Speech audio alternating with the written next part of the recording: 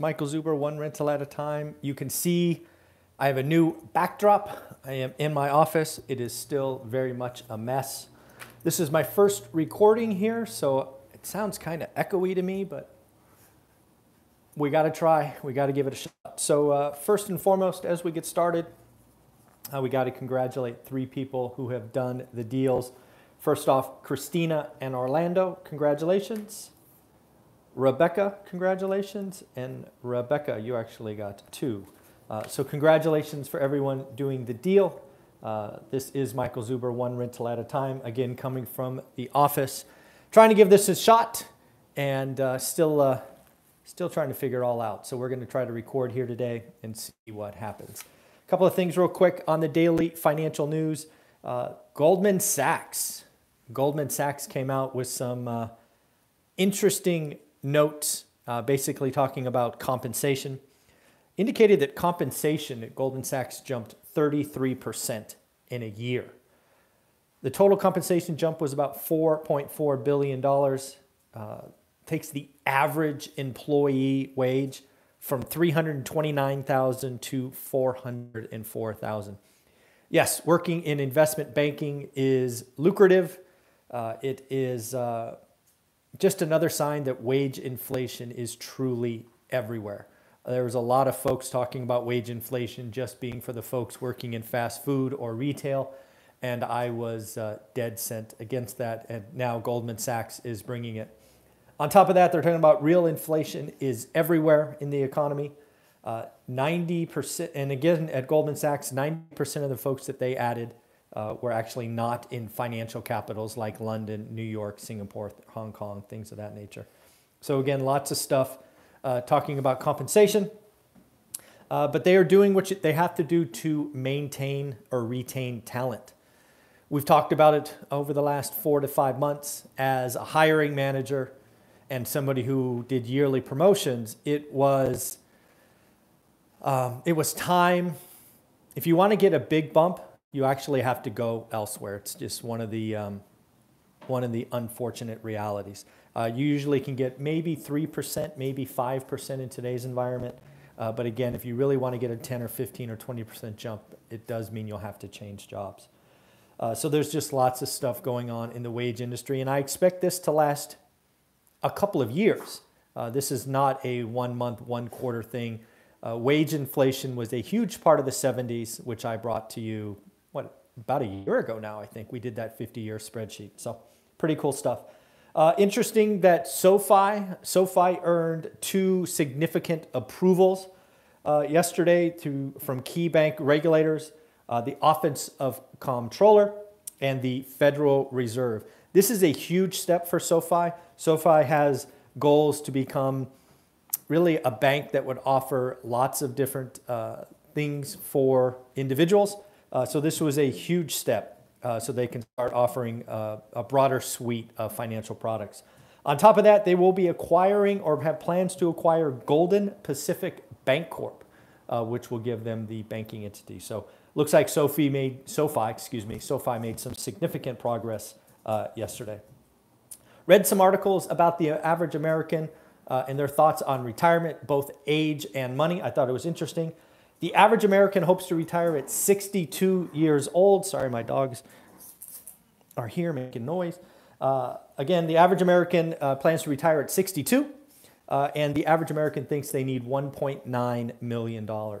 If you've been watching my channel for any length of time, you know that net worth is really a secondary component. It is often talked by big banks and 401ks, get to this big 7-figure nest egg. I would challenge you to think differently, and this is one of the things that I will be looking forward to add to this office here shortly, and that's a whiteboard. It was really the motivation for the office was to bring other medians, and I just couldn't do that in my kid's bedroom. So need to order a whiteboard and all of that so we can have these conversations. Where I'm going with this is when you think about retirement, don't only think about a nest egg, like I need $1.9 million, and that came from Charles Schwab. Instead, think about what your monthly nut is, right? What is your expenses? Then you can think about, hey, can I do anything to cover some of that? Rental properties, things of that nature, side hustles, things of that nature. And then if you need more, then that is where a 401k, Social Security can come into effect. So again, pretty interesting to think about. Microsoft acquisition of Activision yesterday actually goes down as the largest tech acquisition, actually beating out EMC and VMware, or Dell and EMC, I'm sorry. That was, I didn't realize it was that big, right? $69 billion. Really took Sony by surprise. Sony was hit hard in the markets yesterday. So it is interesting to see how one acquisition could really dent a competitor. Don't know if you've ever heard of this cruise line. I had not, but there's a cruise line called, I'm going to call it Geting, I don't know, operated out of Hong Kong. They have just announced that they are shutting down operations. They cannot continue. Zombie company, you know, bailed out by governments. They just can't keep going. Cruises are shut down. They can't pay their debts, their employees, things of that nature. So they are shutting down. Stock, I'm sure, is getting hammered. Morgan Stanley came out with some earnings, actually a little different than Goldman, right? Goldman came out and basically said, hey, we missed, expenses are higher. Morgan Stanley met top line and beat bottom line. So didn't have as much operational pressure on wages, given the numbers.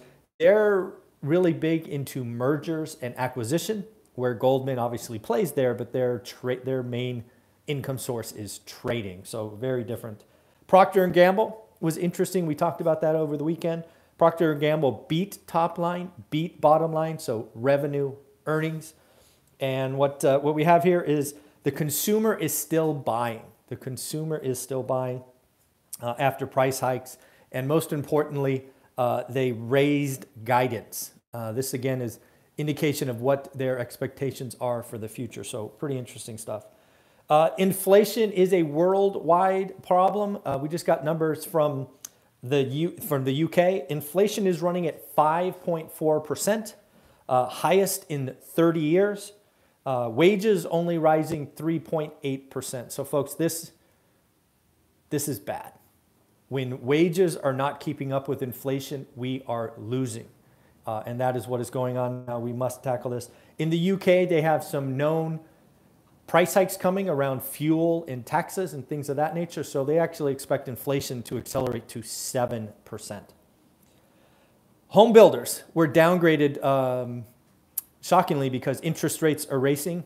I don't know why this is news to folks. If it costs more to buy a home, and oh, by the way, you have supply issues and dead days and labor and things of that nature, it's not shocking that home builders should take a step back. On top of that, again, some people are starting to watch this channel because home buyers, and I told you this was coming. I told you this was coming. Home buyers seemingly are racing off the sidelines as rates go up. Rates went up from 3.52 to 3.64. This is interesting. And what do we got? Rates are up 4 weeks in a row. Sorry, looking down at my notes, trying to get this studio set up. Apps to purchase were up 8% week on week. Refis were down 3%, and more importantly, down 49% year on year. So this is all to be expected. This is what I am talking to you. And one mortgage broker was quoted as saying, I saw more first-time buyers in the last 2 weeks than I've seen in the last 20 years. Folks, when rates go up, mom and dad come off the sideline. Unfortunately, mom and dad are coming off the sidelines into an environment with very, very low inventory. Inventory is not fixed yet. So if you're in the real estate game, if you're a real estate agent, real estate investor, these next 6 weeks, they're going to be challenging. They are going to be challenging. So just realize that this is the environment we are in. 6, maybe 8 weeks, people coming off the sideline, then it should settle down. We should level set, and the housing slowdown will give you and I opportunities to make deals. So again, lots of stuff going on today. Actually, I have 3 interviews. Of course, it's Wednesday. Anna Kelly, we got Matt the Mortgage Guy, and then I have a special guest coming up as well. So I hope you enjoy it. I'm still trying to figure out the office. We're going to have lots of different views. This is just one. Lots of stuff still coming. There actually will eventually be a bookcase behind me. Yeah, this is going to be fun, but lots of stuff coming. So let me know what you think. Let me know about the audio, all of that. I'm giving it a shot. Still work to be done, but I'm having fun. So I hope you are. Remember, like, subscribe, share. The Daily Financial News is 1,000 days in the row. This is just the first day in the new office. I do this for you, so please subscribe, like, comment, share. Have a lot of fun. And yes, I will be giving a tour of the very, very messy office later today. I'm just trying to get everything set up this morning. But yes, I plan to do a video on it, and you'll have a great day, okay? Bye.